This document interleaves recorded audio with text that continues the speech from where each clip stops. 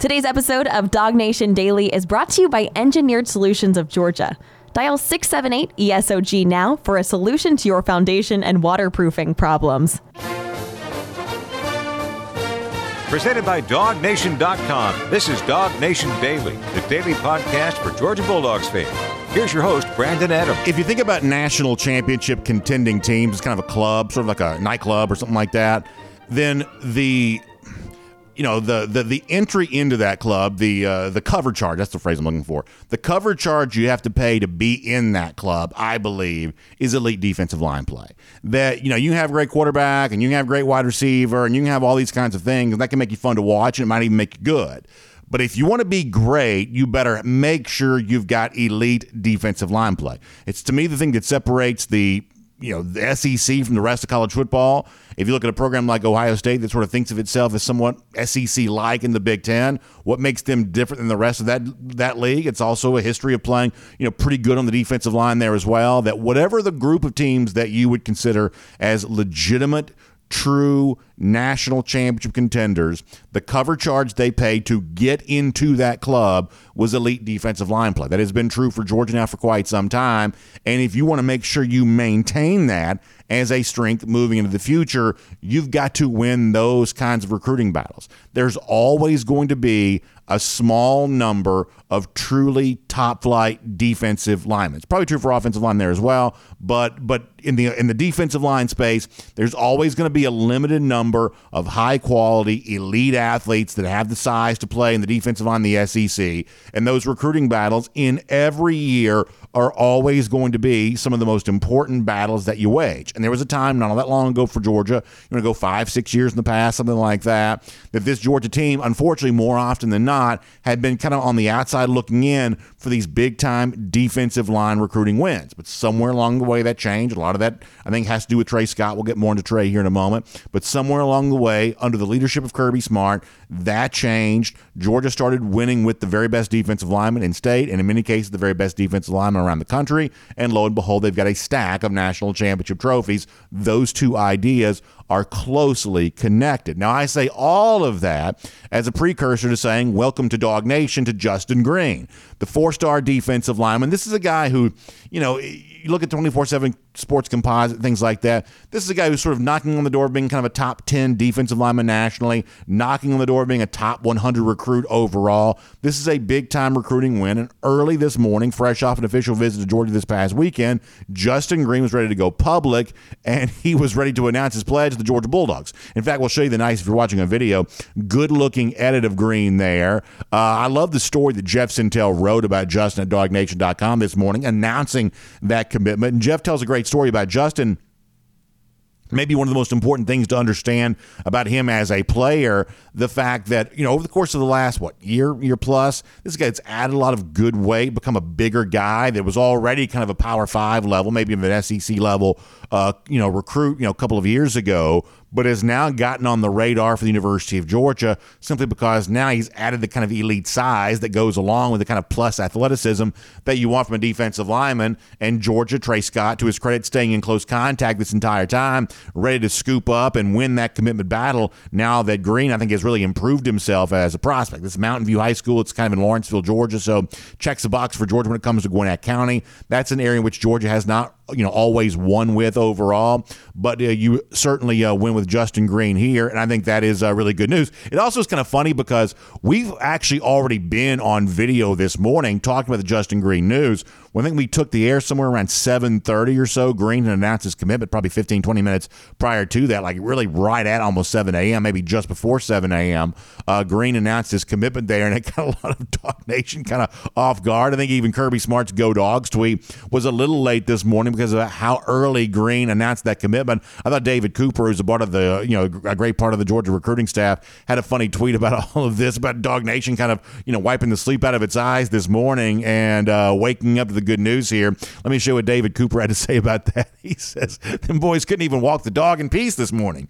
They found out we've already added another elite young king in the building. He says the trench bomb has got them stressing. And obviously David Cooper's always really funny with the tweets that he puts out, celebrating all the good recruiting news that Georgia gets. But this morning, indeed, and you see the funny meme there with Matthew McConaughey there as well. A lot of Georgia fans had their coffee interrupted, their breakfast interrupted, as Coach Cooper says there. Walking the dog was kind of interrupted this morning there as well, with the fact that Georgia won this major recruiting battle. And I think the place I want to go with all of this just for a moment is that if you want to talk about what makes Georgia Georgia right now, I do believe it's the success of Georgia's position coaches that are kind of demonstrating program strength as much as almost anything else is. And that's not to disrespect Kirby Smart. Obviously, Kirby Smart has proven himself, we believe, to be the top coach in college football right now. But I think back to when Kirby was first hired, and I think back to some of the early recruiting success that Georgia had. Think about the class of 2017 as a for instance on this. Early groundwork for the class of 2018 even as well. It seems like at the time what Georgia was doing was leveraging some of the relationships that Kirby Smart had built with players while he was an assistant coach at Alabama. And as you know, many of you follow recruiting kind of understand this, that you have freedom and ability to connect with recruits as an assistant coach in a way that you kind of don't as a head coach. Head coach's contact with recruits is more limited than the assistant coach, who can be kind of out there with them all the time. So when Kirby first became a head coach, he had all these recruits that he knew really well, and Georgia, I think, got some easy recruiting wins in the first couple of years under Smart because Kirby had long, well-developed relationships with a lot of recruits in a couple of different classes, and Georgia kind of benefited from that. But there was sort of the skeptic at the time, and I think this was a fair question to ask, but the kind of more skeptical-minded person at the time was also looking at this, and they were saying, okay, well, Kirby's getting these easy recruiting wins right now, but we're going to find out in a couple of years what kind of head coach Kirby's really going to be, because at that point in time, he's going to be recruiting guys that he doesn't know quite as well as he recruits these guys right now. And it's going to be about the kind of program he can build, the kind of assistants he puts in place, the kind of continuity he can maintain with those assistants. There were people back then who were saying, we're going to find out more about Kirby Smart as a recruiter and as a leader of a program in a few years once it's his assistants that he hires that's out there doing the work that Smart had been doing when he was working for Alabama. Well, guess what? Now we have seen the full fruit of that kind of come into full display here, and we are quite impressed with what's coming to the table. That Kirby Smart legitimately, I think, has been able to hire and hold on to best tight ends coach in the country in Todd Hartley, best linebackers coach in the country in Glenn Schumann, who's also now defensive coordinator. Guys like Fran Brown, Chidera Uzodiribe look like rising stars in the coaching ranks. They were identified by Kirby Smart. On and on you can go. Veteran guys like Stacey Searles and Brian McClendon being kind of back in the fold here. And a guy like Trey Scott, who when he was first hired by Georgia, let's face it, Trey Scott was not a famous guy. He had just recently been hired by Ole Miss after having been at UNC. And frankly, when you're working at North Carolina during that era, you're not winning the kind of recruiting battles that would have given any kind of indication of how good a coach a guy like Trey Scott could be at a place like Georgia. It takes an eye for identifying a rising star in the coaching ranks the same way that Kirby Smart has a good eye for identifying, player talent. You have to identify that coaching talent there as well, and Kirby Smart clearly did that. But when you look at the way in which that Georgia, once again, going to have an elite defensive line, we believe it'll still be the best in the country this year, even absent Jalen Carter and absent 3 first-round picks from the 2021 team. We think the 2023 Georgia defensive line is still going to be just fine, and it's a guy like Trey Scott who I think deserves the credit for that. And Trey Scott embodies, I believe, what's very, very good about Georgia right now, that the ultimate strength that Georgia has is I don't believe there's a program out there at all that has a deeper array of position coaches than what Georgia has. So when you see another win like this for Justin Greene coming into the Georgia program, I think it points to the work that Trey Scott's doing on a daily basis. And to accentuate the point that I'm making here, I want to go back. One of the things that Greene told another outlet was, hey, I looked at the way in which Georgia was having such great defensive line success. He was naming players that had kind of come through there. And basically he said, I just kind of want to follow in the footsteps of all of that the success that Georgia has had has impressed a guy like Greene. He wants to be the next generation of all of that. Well, one of those defensive linemen that kind of came of age at Georgia, eventually became a first-round pick, was Devontae Wyatt. And if we're going to credit Trey Scott for cultivating this defensive line now over the course of a number of years, what Wyatt said about Trey Scott just prior to NFL draft 2 years ago when he became a first-round pick. To me, this resonates heavily, and this is why guys like Justin Greene want to be a part of this team, and maybe Justin Scott coming up here very soon, other great defensive linemen in future years. It's the relationship that a coach like Trey Scott forges with these players that makes all of this happen. So when you think about why Justin Greene chose Georgia, the words of a guy like Devontae White a couple of years ago, I think explains this very well. Now, the audio quality is not great on this because it was from Pro Day and there's noise all over the place, but I still want you to hear it. This is Devontae Wyatt speaking about the special relationship he had with Trey Scott, and this is why Georgia wins so many defensive line recruiting battles. This is Devontae Wyatt. He did an amazing job. He asked me for the 3 guys and the guys in the room right now, the guys we had in the past, but he did definitely like a father figure. He's been a coach when he needed to be. He's been a dad when he needed to be. He's been a mentor when he needed to be. And he's the guy you can depend on. He's the guy you can call. Even if you're going through something, you can call him, call Coach Scott. He'll make you laugh and give you great advice. So listen, we live in an NIL age where I think that the overall nature of recruiting is probably more transactional than it's ever been before. But don't let that fool you about relationships not mattering. Relationships still matter. And what Devontae Wyatt says right there is why Trey Scott wins so many of these big-time recruiting battles, like the one that was just won for Justin Greene. That he can be a father figure when he needs to be. He can be a coach when he needs to be. He can be a mentor when he needs to be. If you just want to laugh, Trey Scott can make you laugh. If you need some good advice, Trey Scott can give you some good advice. Those are the words of Devontae Wyatt. Kirby Smart will tell you, hey, that Trey Scott's influence on Devontae Wyatt probably made him into a first-round pick. And other guys like Justin Greene are saying that right now, too. So when you think about Georgia winning another major recruiting battle, obviously you celebrate that by adding Justin Greene here to this 2024 class. Always important to get good defensive linemen. Make sure you pay attention to one of the assistant coaches who's helping and making that happen. Obviously, Trey Scott doing good work there. Now, all of this comes just a few hours after Georgia got some bad news on the recruiting trail yesterday there as well. Sammy Brown, 5-star linebacker, really from just down the road in Jefferson, Georgia. He chose Clemson. Listen, a lot of folks kind of knew that Clemson was going to be a major factor in his recruitment. I'll tell you, as a Georgia fan growing up, going to games, I lived in Hall County. We'd go down 129 to get to Athens, and right there in Jefferson, very near Jefferson High School, we'd always stop and have – there's a place called Catherine's Kitchen. We used to stop and get breakfast every Saturday morning going to the games, and right there at the 85 exits right there where it was. And when we'd stop and go get breakfast there, there'd be Georgia fans in there getting breakfast before they were going down to Athens there as well. But there were also a bunch of Clemson fans usually in there too, on their way up 85 to go to Clemson. And so if you want to get an idea of kind of where Jefferson sits, it's just a few miles down the road from Athens, but it's also just a few miles south, basically down 85 from where Clemson is. So Clemson's always kind of been a little bit of a geographic factor when it comes to stuff like that. Sammy Brown's kind of always had an interest in Clemson. I think that Sammy Brown's a really good player, and I would have really, really, really liked to have him in this Georgia class for 2024. I think most Georgia fans probably would. I wish him well going there to Clemson.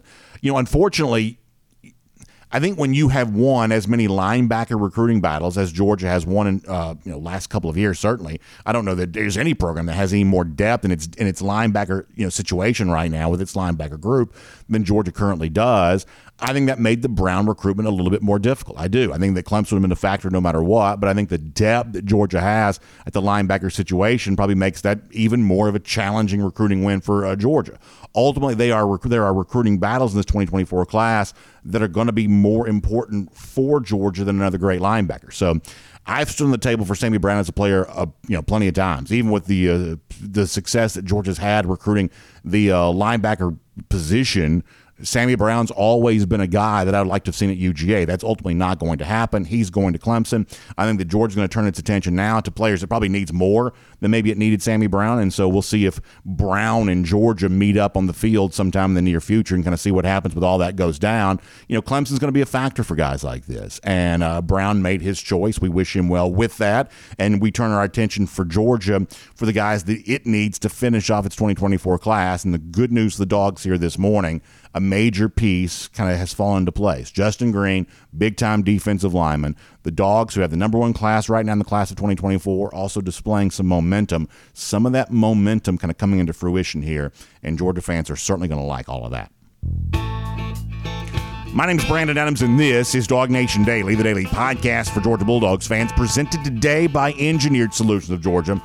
We're glad to have you with us no matter how you get to us. 9:45, 1st and 15, DawgNation.com, DawgNation app. 10 a.m. after that, Facebook, YouTube, Twitter, Twitch. We're all across all kinds of video platforms. We're on the radio at noon on Athens Sports Radio 96 The Ref. We're available as a podcast, Apple, Spotify. We post the show at the world-famous DawgNation.com. Everywhere else that you kind of find podcasts, you can also find DawgNation Daily, and we're really happy to be able to do that with all of you today. Big thanks to our friends as well, Engineered Solutions of Georgia, who make it all possible. Listen, I know you've heard me talking about Engineered Solutions of Georgia for a long time here on the show, and I think maybe some of you kind of wonder, okay, well, when is Engineered Solutions of Georgia the right phone call for me to make? Well, you look around your home, you see evidence of certain things, and that evidence is going to be kind of a cue to you of, oh yeah, BA said, if I saw this, it's time to reach out to our friends at ESOG. So if you see that kind of 45-degree angle crack sometimes in your sheetrock, it's one of those things where, like, if it's kind of moving its way like this, then you kind of know, well, that's not quite how it's supposed to look. That 45-degree angle, that kind of, crossways kind of crack there, that's potentially the sign of a foundation issue. And that's a cue to you to give our friends at Engineered Solutions of Georgia a call. Or if you got those stair-step cracks in your brick, you know what I'm talking about, where it kind of just sort of looks like stair steps there a little bit. Well, that's also, once again, a signal that, hey, at least finding out what's going on here from our friends at Engineered Solutions of Georgia, that's probably the right thing to do. Plus, if you see that water leaking into your basement, frankly, you know that. You don't need me to tell you that. You already know that's the kind of thing that you got to have seen about, because water left unchecked over time can do a lot of damage. So if you get that water creeping in where it's not supposed to be, once again, that's a signal to you to call our friends at Engineered Solutions of Georgia. Any of those things, pick up the phone, kind of find out a company that's been in business and a solutions-based company for more than 15 years. They're locally owned. They've got an entire team of engineers on staff ready to do great work for you. There's really nobody else in our marketplace that can dedicate that kind of resource to solve those problems for you. That is what Engineered Solutions of Georgia is all about. They're also a proud partner of UGA Athletics. It's fun to support those that support the Dogs. That is what Engineered Solutions of Georgia does there as well. So make sure you give them a call. 678-ESOG now. That's 678-ESOG now, and use them as a great resource as a solution for your foundation, your waterproofing issues. Make sure you check out Engineered Solutions of Georgia today. All right, we're going to talk to Connor Riley here in a couple of minutes. That's going to be really fun. I'm going to give you an update on a great DawgNation contest we're currently doing right now. That's going to be really fun there as well. So we've got a lot of business to take care of as it relates to all of that. Prior to that, though, I'm going to go around the doghouse. And almost this never happens, but yesterday it did. I guess I was kind of fired up about the Kirk Herbstreit stuff off the top of yesterday's show. And if you haven't heard that yet, I hope you'll go back and listen to that. We were talking about what I thought was a fairly asinine line of logic from Herbstreit about Georgia a year ago and his belief now that Georgia, as he says it, right now only the third best team in the SEC on paper, that LSU, who Georgia manhandled in last year's SEC championship, literally, and Alabama are a little bit ahead of Georgia, he said. We thought that was pretty ridiculous, and so we kind of gave Herbstreit a little bit of grief for that yesterday. Kirk's a guy that, generally speaking, I think I kind of like. I think he's, a fun analyst, and there have been plenty of times over the years when Herbstreit's been pro-Georgia, but we're not going to let, nonsense stand just because he's been good to UGA in the past. What we thought he said was, frankly, pretty ridiculous, and we called him out on that. But what I intended to also make as a part of yesterday's conversation was something that Kirby Smart had said last week. Smart was at the SEC spring meetings in Destin, Florida. He's talking about a number of subjects. Some of that we're going to kind of get more into in the days ahead. But one of the questions that Smart was asked after 2 straight national championships, one of the teams that Herbstreit mentions that he thinks is better than Georgia right now, Alabama, if Kirby thinks that his team has actually kind of finally put Alabama in its rearview mirror and actually kind of surpassed Alabama as a program. And if those comparisons that media types, certainly like I've been guilty of this, a lot of media types kind of want to do the Georgia-Alabama comparison. If Kirby kind of thinks he's kind of finally kind of moved ahead and moved past Alabama as a program. And Kirby Smart says, well, listen, I'm not quite so sure that I, have been a part of some of these comparisons as much as some of y'all think, and ultimately kind of went on to talk about what matters to him when it comes to a comparison with Georgia and Alabama or Georgia and anybody else. This is actually good stuff as an addendum to what we were talking about yesterday. I meant to include it as a part of yesterday's show, but we'll do it here right now. Kirby on what he kind of does not really think is a very relevant comparison between his team and Alabama. This is what Kirby Smart said. First off, I don't hear that a lot. Second of all, I don't measure our program based on their program. I mean, we measure our program based on the best we can do. And we try to do the best job we can each and every year. Our success is based on how we work out, how we perform, how we run, how we turn over the ball, how we convert third down. I mean, it's really that simple. It's not based on another program. I have the utmost respect for Nick and Alabama and everything they've done, but that doesn't have anything to do with us. And the focus for us has got to be on us. Obviously, what Kirby Smart says there is just undeniably true, that Georgia doesn't have a goal to be like another program, because frankly there's no program better than Georgia. That Georgia's goal is being the best version of itself that it can be. And I think now, look, if you want to go back to 2017, 2018, when Alabama was ending Georgia's seasons for the most part. Obviously, the 2017 national championship game, that was true, and for the most part, that was true in the 2018 SEC championship there as well. But if you want to go back to that time when Alabama was ending the Georgia seasons, then making the comparison between Georgia and Alabama was obviously an appropriate thing to do. If you want to go back to the conclusion of the 2021 season, there is no doubt, every Georgia fan I think would admit this, that Georgia getting over the hump and winning that first national championship, I think, was made more special because it was Alabama that Georgia beat to do that. There was a symbolic value in all of that. And I think at the time we sort of assumed there would be plenty more moments in which Georgia and Alabama would do battle, and maybe Alabama would be better than Georgia one year, maybe Georgia would be better than Alabama in one year, but in some form or fashion, these teams are going to kind of keep battling plenty more times in the future.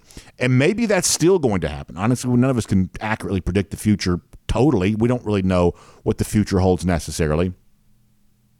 But for now, I think it's important to understand from a narrative standpoint that Georgia and Alabama is currently not really a very appropriate comparison. As it stands right now, Georgia won't play Alabama in the regular season, and if Georgia's going to play Alabama at some point in the postseason, then Alabama's got some work to do.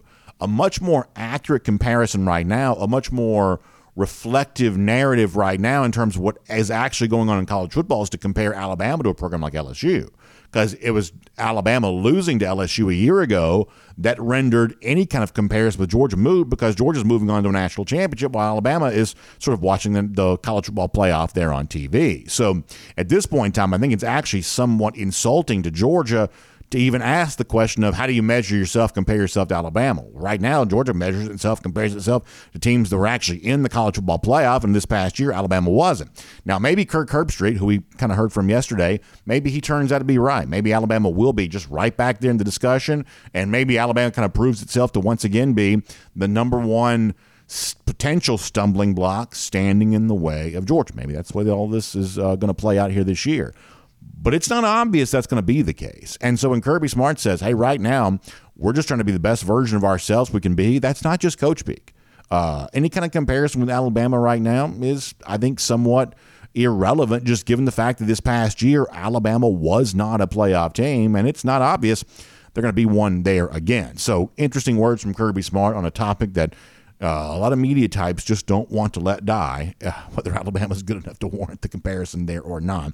But nonetheless, we'll make that around the doghouse here today. Now, before we bring on Connor Riley, let me also give you an update on a contest that hopefully you've submitted an entry for, and if you have not done so, maybe you still have time to do that between now and June 17th to get involved in our Celebrate American Heroes event we have going on courtesy of our friends at Kroger and Traeger Grills. Now, I love this because I love America. I love American heroes, and we've just kind of come off of the Memorial Day holiday, which we observe in honor of those who gave their life to our country, and we're also coming up on July 4th, which is Independence Day and our nation's birthday, and the time of year in which we're sort of thinking about all of the things that make America great. But for me, I would say one of the things that truly makes our country great are not necessarily the famous stories of true heroism, but it's sort of the everyday folks who just make our life better. Those are the kind of American heroes that we interact with on a regular basis. And you know so many of those people, and telling the story of one of those people may also make you a winner,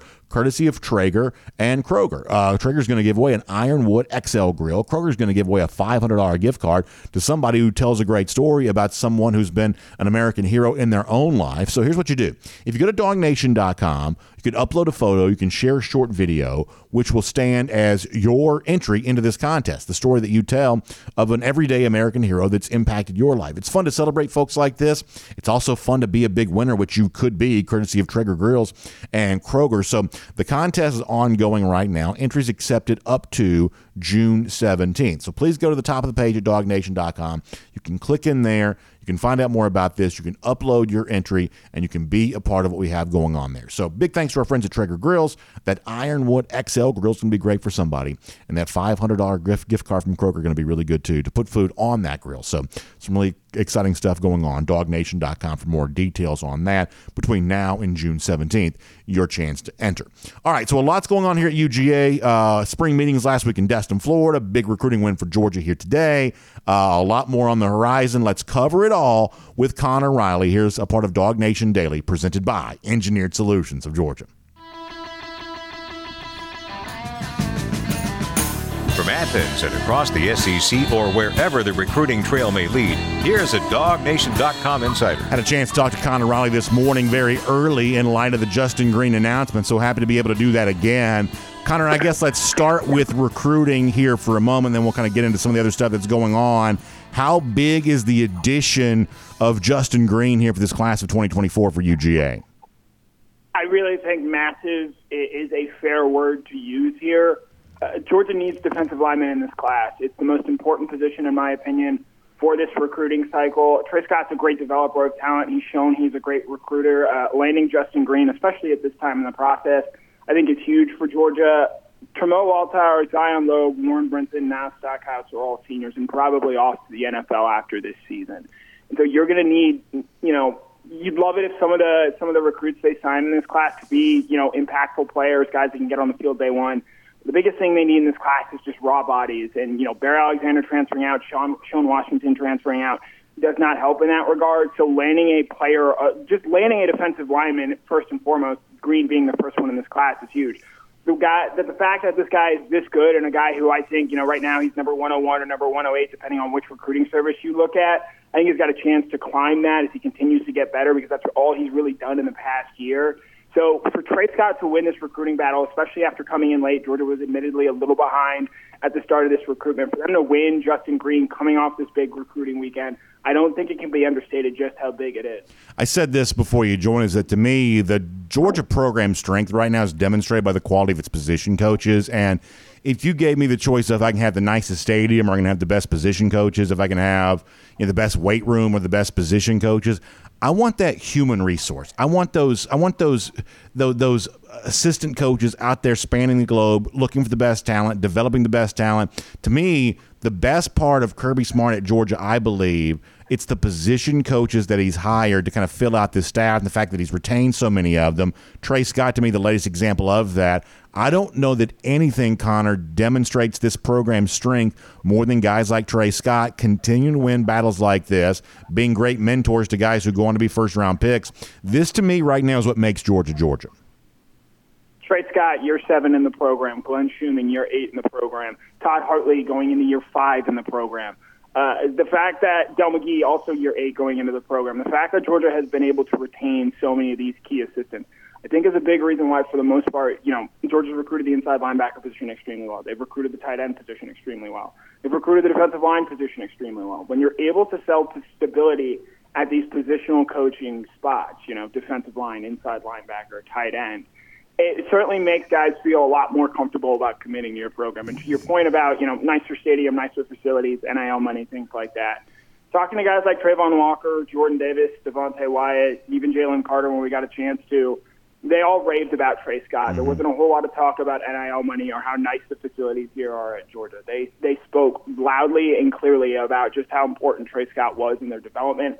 All those guys are first-round picks, and that makes it a lot easier to recruit players like Justin Greene. You can go back in the DawgNation Daily archives to when I first started working there in 2018 and even 2019 to an extent, and there would have been a time where landing a player on the defensive line of Justin Greene's caliber would have been, the equivalent of landing a 5-star quarterback or a 5-star running back. Because Georgia, for a long time, was just not swimming in those waters. And so for us now to sort of be in a spot where Georgia lands a fringe top 100 defensive lineman, sort of, it's a win, but it's not being seen as this, big celebration across the fan base, I think speaks to what Trey Scott has been able to build here. And that goes back to, I think, your larger point about the importance of position coaches at Georgia. Fair and balanced here for a moment. How bad is the loss of Sammy Brown? Not necessarily unforeseen that he would go to Clemson. That's obviously been a major factor in his recruitment. Plenty of people, I'm sure, probably predicted that from the onset. Brown did announce for Clemson yesterday. This is a guy that Georgia, I think, had tried to be all in on. How bad is the loss of Brown here for the Dogs? Bad's not the word I would use. I mean, it's certainly an L in recruiting, and that happens from time to time. You're not going to sign every top prospect, but, I mean, go look at what they signed in last year's cycle. Raylan Wilson, C.J. Allen, Troy Bowles. It's going to be hard for Sammy Brown, as talented as he is, and he is extremely talented, to get on the field over those guys. Jalen Walker, in my opinion, he'd be the best player on at least 10 defenses in the SEC, and he's not even going to start this year. That inside linebacker room is absolutely loaded right now. And, you tweet yesterday about it. I thought, it takes a certain type of player and person to want to come in here and play right away. And knowing that you're going to have to work really hard, I think it speaks volumes about what Georgia got in the 2023 recruiting cycle. They got 3 of those guys that know it's not going to be easy to get on the field, certainly in year 1 and maybe even in year 2. You look at a guy like Xavier Sori, he was a 5-star prospect coming in. He's barely seen the field in his first 2 years at Georgia. And I think there's a good chance that maybe Sammy Brown would have followed a similar model. At Clemson, they have 2 really talented linebackers that are both draft eligible this year, Jeremiah Trotter and Barrett Carter. Those guys are going to be draft picks probably after this year, and so there is an easier path to the field there. But, Justin Pell has mentioned Carter before. You go back to that 2021 recruiting class, I'm sure we sat here on DawgNation Daily at that point and talked about what a loss that was and how much it stung. I know I've certainly written about it. Georgia rebounds and they go and get Jamon Dumas-Johnson and Shema Munden, who, as good as talented as Carter is, I don't think any Georgia fan would trade what Munden and Dumas-Johnson did last year for what Carter would potentially do. And so, it's a loss, sure. I'm sure there are a lot of fans that don't like it, that he went to Clemson just up the road, a team Georgia's going to see to open the 2024 season. But bad and loss is really even not necessarily, I think, a fair term here. Georgia's going to recruit really good inside linebackers in this class because they always do. I think it's a little bit similar to, Georgia sees Landon Thomas flip to Florida State. They turn around, they land Jaden Riddell, they land Colton Heinrich, they might land Carter Nelson out of Nebraska. They're going to be just fine at the inside linebacker position. So I thought you had an interesting point at DawgNation.com about this, which is, if you ask me across college football who's the most interesting team in the country right now, Clemson would be one of my most interesting teams because, honestly, I'm just not quite so sure how good they're going to be. They might be very good with the hire of Garrett Riley as offensive coordinator, or they might be kind of the team they sort of appeared to be the last couple of years, which is frankly just not very interesting and certainly not really in the college football playoff conversation. They're kind of a swing team to me right now. But the point that I think you brought up, which I think is pretty accurate, that when you look at how Clemson has continued to sort of recruit the state of Georgia, I mean, winning Sammy Brown, it's a big battle for them. That's a big win for them. I liked Vic Burley as a player a year ago. I like Stephon Green. I mean, they've been involved with some big enough names here still in the state of Georgia that, it's not a complete demise yet for them in the Dabo Swinney era. They haven't been very good offensively. Maybe Garrett Riley changes that. But, they are still a factor for big name in-state recruits, and you do got to give them a little bit of respect for that. Clemson is a team that can't wait, I think, for the 12-team playoff to start. I don't think right now it's constituted.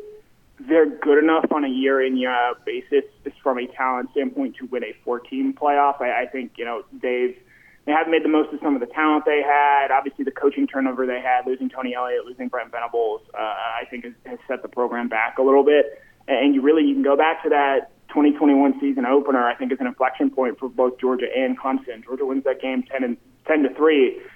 And if the game Clemson, they play a little bit better, they probably could have won that day. Now, they would have had to play a lot better offensively because I think he could have left them out there all night and they still wouldn't have scored a touchdown. Mm-hmm. But, Georgia, since that game, is 29-1, and they've won back-to-back national titles. Clemson is 21-5, and well, that's still very good. If they're playing an SEC-type schedule and not beating up on a pie-soft ACC schedule, you wonder what that record might be. And so I think going forward, yes, I think Dabo Swinney has shown, to quote Mark Twain, rumors of my demise have been greatly exaggerated. And so, they're still going to be a factor, but they're a team, in my opinion, that, they might be able to get to a Final Four in a 12-team playoff because of the talent they bring in and because of the schedule they play. But in a 14 playoff era, which we are still currently in, they've clearly got some ground to make up. Maybe the hire of Garrett Riley helps them do that. but they got a long way to go. And, as much as we sat and we've talked here about the quarterbacks, really since Justin Ross picked up that injury during, I think, at the end of the 2019 season, when is the last time they had really dynamic wide receiver play? Yeah. It's really interesting to me. You look at the way people talk about Georgia now, where I think a lot of people assume it's just going to be you insert Carson Beck, you keep this machine rolling. That's kind of how we used to talk about Clemson, where they went from Deshaun Watson to Kelly Bryant 1 year stopover, and then Trevor Lawrence, and then DJ Uiagalelei, before we sort of found out that DJ Uiagalelei couldn't cut it quite there at Clemson. And now you look at, the way they used to talk about Georgia. Do they have the quarterback play? Do they have the elite wide receiver play? That's how they're talking about Clemson right now. So it's really interesting to me to see how these two programs have flipped, because 3-4 years ago, I think we would have been sitting here saying, yeah, Georgia's a team that would love to get into a 12-team playoff because they have the talent, to make potentially a deep run, but don't know if they have quite the goods to get to a 14 playoff yet. And so that's flipped in the last 2 years, and I'll be really interested in seeing how it goes going forward when we ultimately get to a 12-team playoff. I want to change the subject, and I mean this straightforward, matter-of-factly.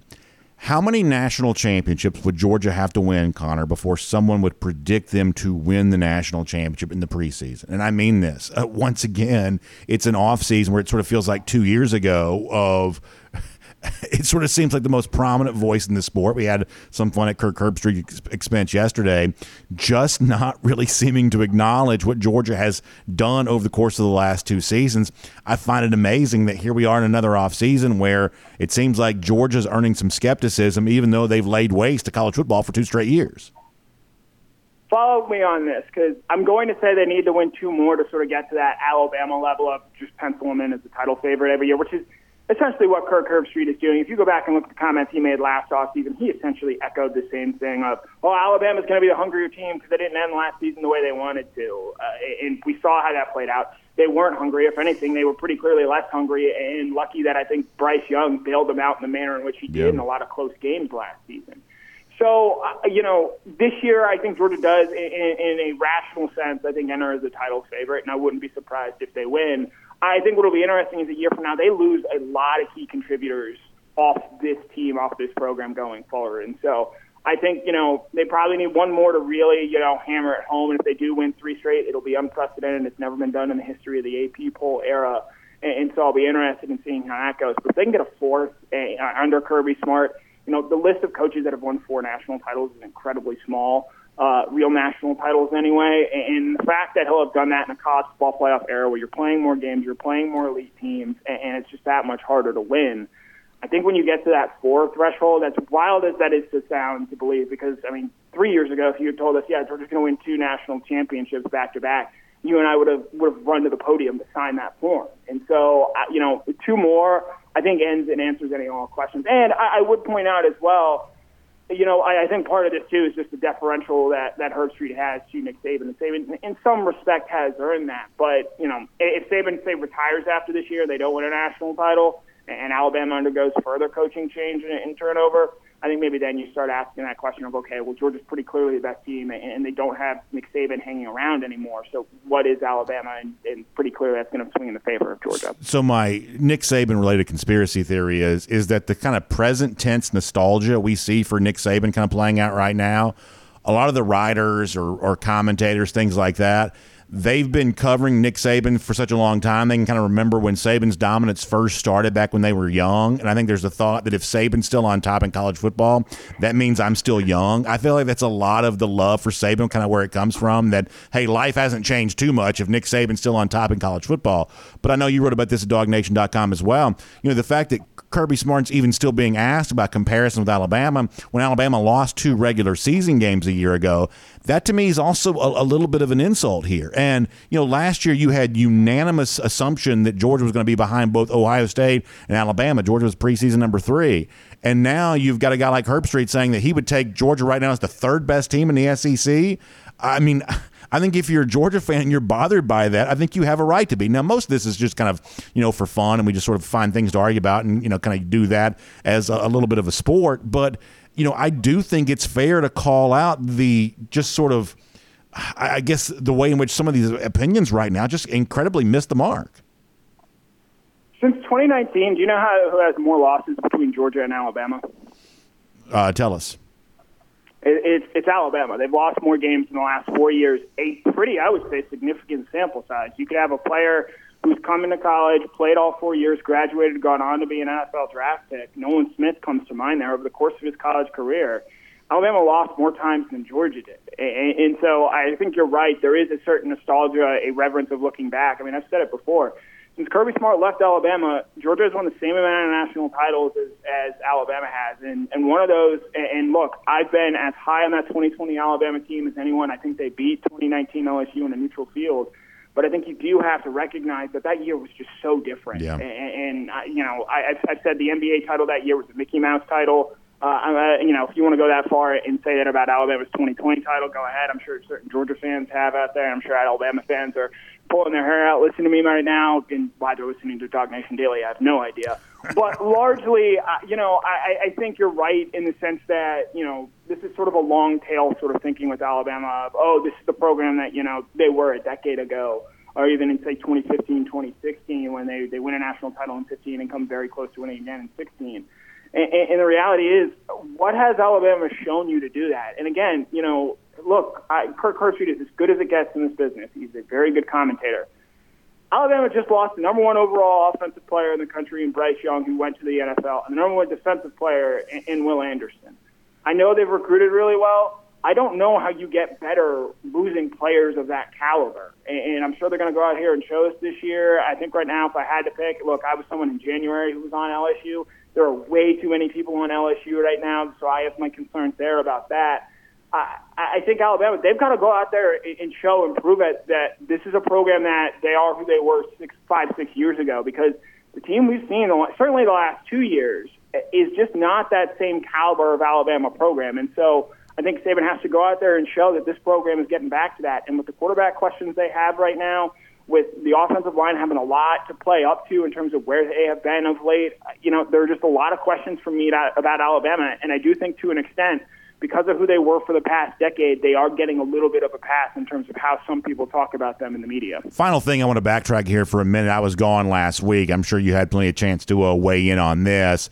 The SEC staying at an 8-game conference slate for 2024 with the door open to make the change prior to 2025, kind of a long-term change taking place after that. What do you make of all of this here right now, Connor? So you had a tweet about this that I saw last night while you were on vacation, and I actually, saying, ESPN should give the SEC more money. I actually put a lot of this on Greg Sankey, and I think this is, and I don't want this word to get, lost in the shuffle because we throw it around a lot. I think it's a failure on Greg Sankey's part. It goes back to, okay, you sign this television contract, and then you bring in Texas and Oklahoma. That's a very bad order of operations right there. The move should have been made. You bring in Texas and Oklahoma first, and then you negotiate that TV deal. I think all that we have seen play out over the last 2 years, and which is stunning that it's taken 2 years for them to even come to some semblance of agreement on a schedule model, I think is a reflection of, in my opinion, poor leadership. And so, look, he's got a really tough job trying to wrangle 14 and ultimately soon 16 SEC programs. If I'm ESPN, I negotiated a deal with you. It's not my fault that you go out and add more teams and try to add more value after you sign a contract with us. And so I don't believe that ESPN should be trying to fork over more money to play more SEC games. And quite frankly, the fact that there's so much infighting with, with the way that this schedule thing has played out of certain teams want 8 games, certain teams want 9 games, and it seems like it's really split. I mean, that's just 4 or 5 years ago, heck, even going back to the Mike Slive era, it seems pretty wild that you would have certainly that level of public leakage of fracturing sides, and the fact that this has continued to go on like this, and you have continued to put a target on your back, I think is really just reflective of the SEC not necessarily having the leadership that it needs to get through this and foster this. I get he's got to answer to the presidents. I get the ADs are the ones that are making these decisions, and he is ultimately speaking for them.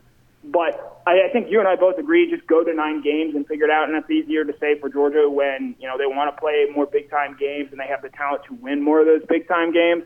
But the fact that we've been talking for so long about this and are going to have to continue to talk about this because they've already made it clear that this is a 1-year holdover, I think just really reflects poorly not on the ESPN side of this, but on the leadership of Greg Sankey and really the leadership of the conference as a whole. That's an interesting way of looking at this. I guess the way I'll say it is because I do think that the ball is an ESPN's court here. Like, if you want better inventory, if you want more inventory, then I think you have to pay for it. Like we are in a time now in which all pretense of this being anything other than a business is completely stripped away. So holding out for every dollar you might be able to get, because there was sort of a prorated consideration for Texas and Oklahoma coming into the SEC. So it seems like there could still be room for saying, okay, well, how about we prorate additional conference, inventory that we would provide for you. So, to me, the ball is an ESPN's court here. But putting that aside for a moment, whether you kind of blame Sankey for this or you blame ESPN for kind of withholding additional finances here, I think it is going to be a little bit of a travesty if, like, say, 3 years from now, Texas and Oklahoma have been full-fledged members of the SEC for, going on a year, and this is only an 8-team conference slate. Like, something will have been lost from that. That means that we have traded great tradition, like Deep South's oldest rivalry, third Saturday in October. Even like Texas A&M wouldn't be played on a yearly basis either. Like if we add Texas and Oklahoma to the SEC, but don't hold on to the traditional rivalries that have been in place, and don't add these traditional rivalries that now could be in place, then to me that's just kind of a bungled thing where, like, you've made change for the sake of change. You've sort of thrown tradition in the trash, and you really haven't gotten much for it. If the SEC sticks with, say, an 8-game model, and they decide that Georgia going to Texas A&M and Georgia going to Mississippi State and Georgia going to Missouri every year is more important than Georgia playing Auburn every year, we should just pack the sport up, because it's very clearly at that point trying to be, I guess, an inferior version of the NFL. And look, I've made it clear I prefer the NFL to college football, but what makes college football special is that Georgia-Auburn game. It is Tennessee-Alabama. Tennessee got its butt kicked by Alabama for, 13 straight years, maybe 14, 15 straight years, an incredibly long amount of time. They win last year, and you see how much that game means to them. And the idea that you're going to take that away so that Tennessee can go play at Oklahoma and Florida can go play Arkansas more often, I just think that's a terrible, short-sighted idea of trying to satisfy, people outside of your footprint. Like, sure, Georgia fans would love to go to Texas A&M once more than every 12 years. But at the same point in time, if that means taking away Georgia-Auburn, taking away, marquee games like Tennessee-Florida, I think that's incredibly short-sighted and ultimately going to hurt your product, because those big games, those big rivalry games are what draw fans in on a yearly basis. Like Texas A&M is not going to be good every year. Georgia may eventually be a down program. It'll be a long time from now, and you and I will both probably be long gone from this earth.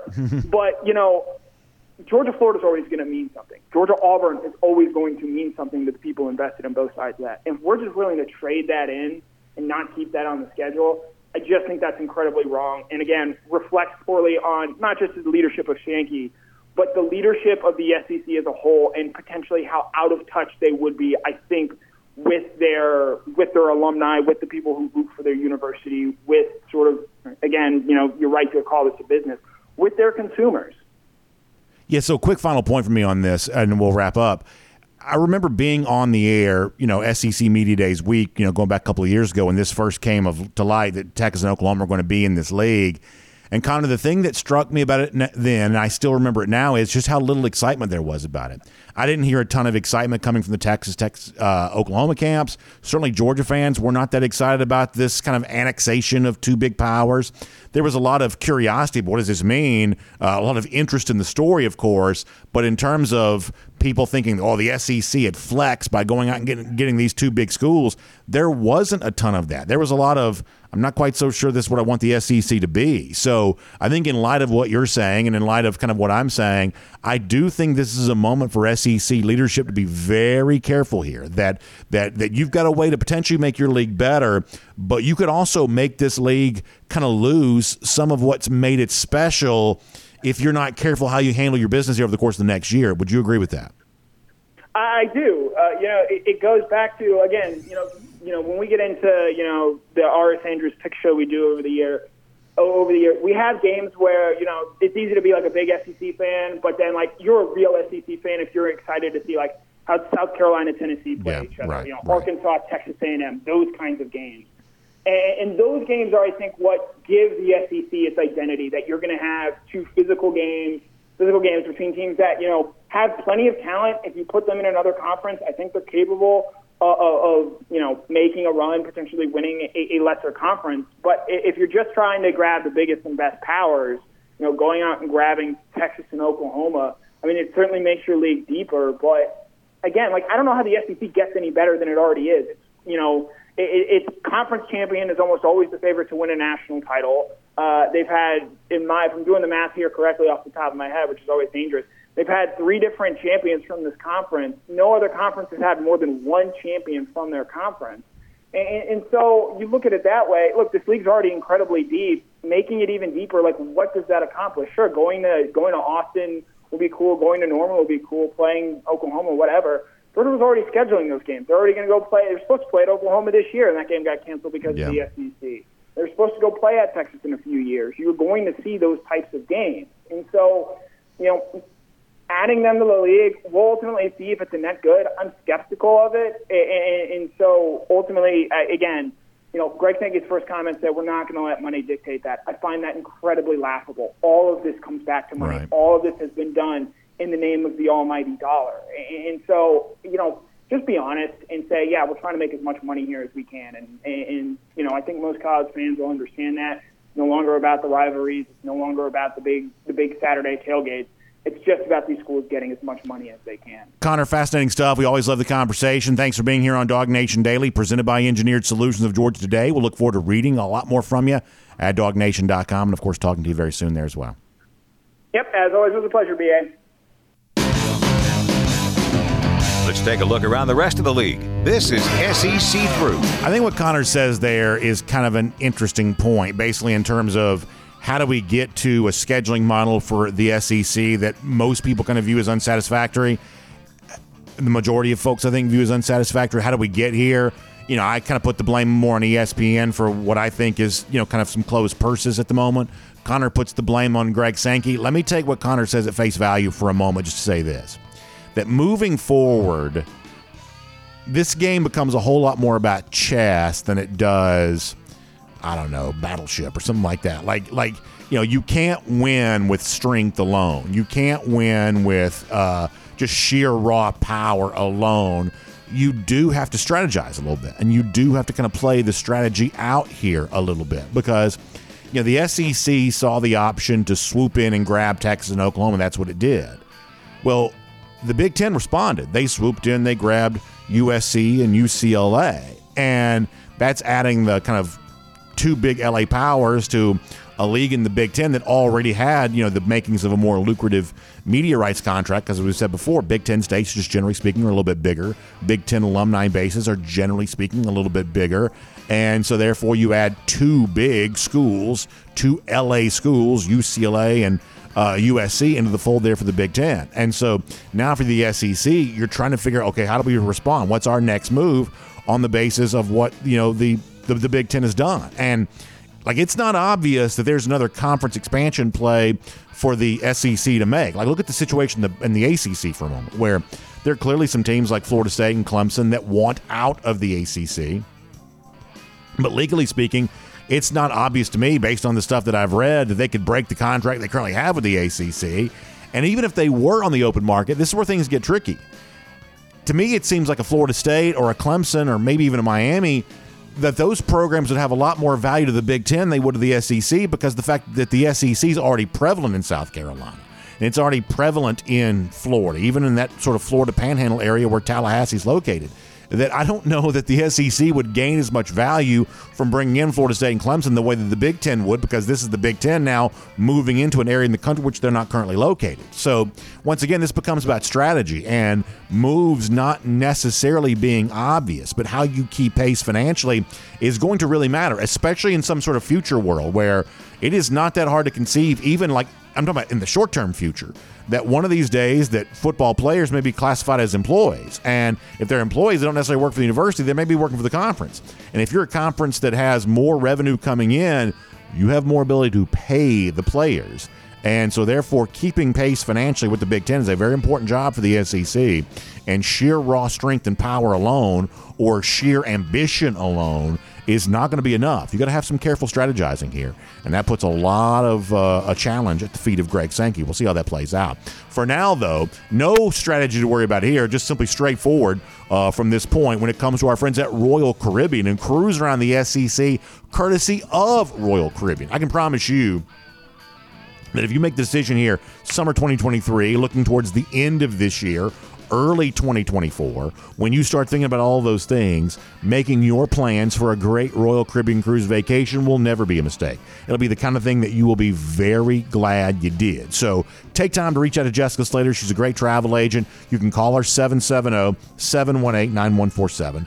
That's 770-718-9147. Let her tell you about everything that's on the slate here for Royal Caribbean, including, you've heard me talk about it before, and we're getting closer to the debut, beginning of next year, January of 2024. I'm talking about Icon of the Seas. And I continue to hear things about Icon. It's going to be a brand new ship, brand new category of ship, debuting for Royal Caribbean. And it's really going to redefine the cruise, I think, vacation experience, because it's going to have the largest water park at sea. It's going to have an entire collection of entertainment options unlike anything before. You're going to have, I think, Wizard of Oz, I believe, is the wonderful, Broadway-style production they're going to make available. It's just the kind of amazing stuff. I've seen some of the bar and restaurant concepts they're going to have. I mean, it's such a big step forward for the cruise industry, and everybody's excited about it. And you have a chance to be one of the first to sail on it. So give Jessica a call. She can tell you about Icon of the Seas. Or if you can't wait until January to take your next Royal Caribbean cruise, or maybe your first Royal Caribbean cruise, then all the better time to be planning all of that right now. Great to be cruising around the SEC, courtesy of Royal Caribbean. I'm going to cheat here a little bit. I'm going to put some Georgia-themed stories into our SEC through here for a moment, including the Diamond Dogs yesterday announcing that Wes Johnson, the pitching coach at LSU, has been hired as Georgia's baseball coach. Somebody asked me before the show started today, what do I think about Johnson now as the Georgia baseball coach? The honest answer is, I guess I just don't really know. This is an example of you can go proven head coach at kind of the lower level. I had sort of had my eye on the Campbell coach a little bit, which I know we're getting deep in the weeds here on college baseball if we're talking about the Campbell Camels, but I'd sort of followed them a little bit this year. You know how these coaching searches go.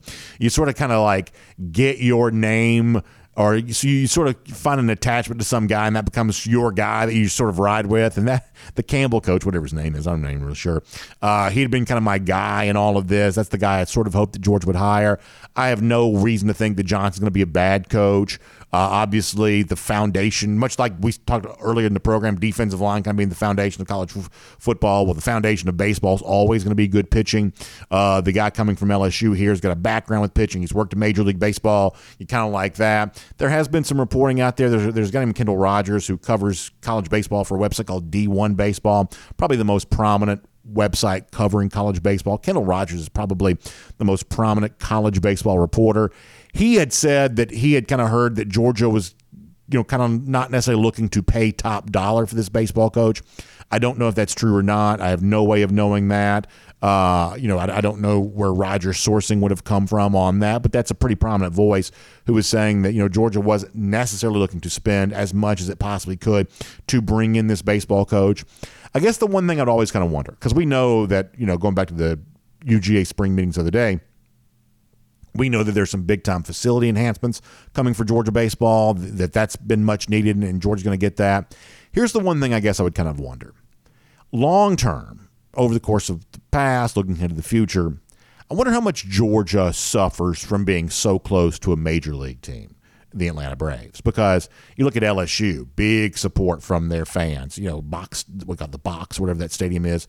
It's always full. A lot of money coming into LSU baseball. Also, a long way from any kind of, you're probably the closest team's probably the Houston Astros, a couple hours down the road.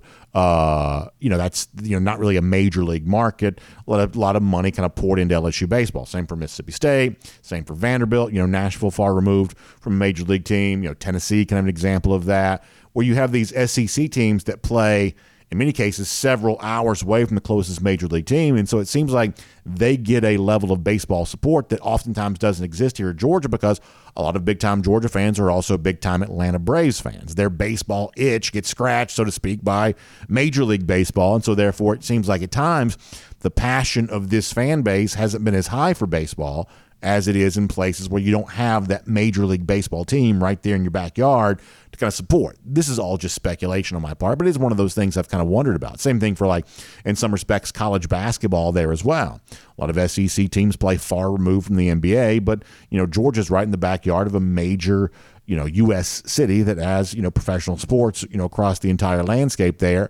How much do the non-football sports at UGA suffer because of that? Because they kind of exist in the shadow of professional sports in a way that other SEC teams in more far-flung places, far removed from big city professional sports, that just doesn't quite exist. Maybe that's not a thing, but it's something I've kind of wondered about. And we'll tell you this, with the super regionals getting ready to begin, I'm jealous, man. I'm jealous of the fun that Tennessee fans get to have. We saw Texas A&M eliminated last night, but the fun that other SEC teams get to have. Florida, going to be in a super regional. You can kind of look, we're guaranteed of having an SEC team in the College World Series once again. I'm jealous of that. I've watched a lot of these NCAA regionals over the course of the last few days. I think it's a really fun. I think college baseball is such an underrated sport. It doesn't get nearly the attention that it deserves for whatever reason. ESPN has not chosen to give as much promotion of this, some of the other college athletics events that it's able to televise. College baseball can't quite seem to get as much attention from ESPN for whatever reason. But I wish it would get more attention. I think it's a great sport, and I think it deserves its spotlight here. And I hope that Georgia's a part of this in the future. So I don't know how good this baseball coach will be, but we certainly wish him well, and we'll certainly be behind him as he tries to resurrect a baseball program that it really has. Georgia has a pretty good history, and it's time to bring that good history back. Speaking of history, College Football Hall of Fame announced its candidates yesterday. A couple of Georgia names of note. Here's Richard Seymour, who just went to the Pro Football Hall of Fame. Garrison Hurst in there as well, which is frankly kind of weird that Garrison Hurst isn't already in the College Football Hall of Fame. Of all the Halls of Fame, the College Football Hall of Fame is probably the strangest in terms of how you get in, who's not in. The criteria to me is always pretty weird. But this is also kind of cool from the standpoint that, like, Michael Vick is up in consideration this year. I think it'd be fun to see his Virginia Tech career honored. I think that'd be kind of a cool thing. There are actually some pretty Larry Fitzgerald is a part of this, obviously a great wide receiver from Pitt. There's actually a lot of cool names in consideration here, including Garrison Hurst and Richard Seymour, so we wish them well as they seek enshrinement in the College Football Hall of Fame, which now, as you know, is in Atlanta. And I briefly mentioned this yesterday, but I'll mention it now. So Netflix is going to have, late August, a documentary about Florida football. And it kind of covers the Urban Meyer era when Tim Tebow was there, and obviously Aaron Hernandez was there. I don't really know how impactful this is going to end up being. Obviously, it'll be the kind of thing we end up laughing about if it makes Florida look like a bad, kind of paints Florida in a bad light. But other than that, a lot of this is kind of a long time ago now. So it may be interesting TV, but does it really move the needle, move the meter very much? I guess it depends on how salacious some of this documentary stuff ends up being. Maybe the most interesting aspect of this is, if the documentary goes the way that I think some people think it's going to, sort of casting that era of Florida football in kind of a negative light, certainly an interesting light, maybe potentially a negative light, just given some of the Aaron Hernandez-related stuff that kind of went on there. To me, this is going to further tarnish what has become a little bit of, the reputation that Urban Meyer has as a coach. Have you seen anyone's coaching star fall so fast? It's really kind of amazing that when, Meyer left Florida, this was as big a coach as anyone could have possibly hired. Ohio State hires him, and he goes on to have great success there. I think he kind of introduced a brand of SEC-style football and SEC-style recruiting there to Ohio State. Listen, there's a lot about Meyer that you've kind of not always liked over the years, but you would have thought of him as one of the big-time coaches in college football. And you want to go back to, 2014, when Meyer's Ohio State team was beating Nick Saban's Alabama team in the college football playoff. It was sort of Meyer and Saban sort of thought of as side by side. That when you talk about the best coaches in college football, it was not Nick Saban by himself the way that it kind of was for many years after that. It was Saban or Meyer. These were the two top guys. Well, since then, obviously Nick Saban's kind of grown in his coaching stature, and since Meyer became the head coach of the Jacksonville Jaguars, a lot of reconsideration has taken place on Meyer. And kind of looking back on his time at Ohio State, a lot of that wasn't very favorable to him. His behavior while Jacksonville Jaguars coach, that did not paint himself in a very strong light. And now they're going to kind of go back and reconsider some of his time at Florida there too. it's been an interesting watch here over the course of the last couple of years, watching the Meyer coaching star fall. And there may be more falling to take place if this Netflix documentary kind of plays out the way that many of us think that it might. We will make that cruising around the SEC, courtesy of Royal Caribbean.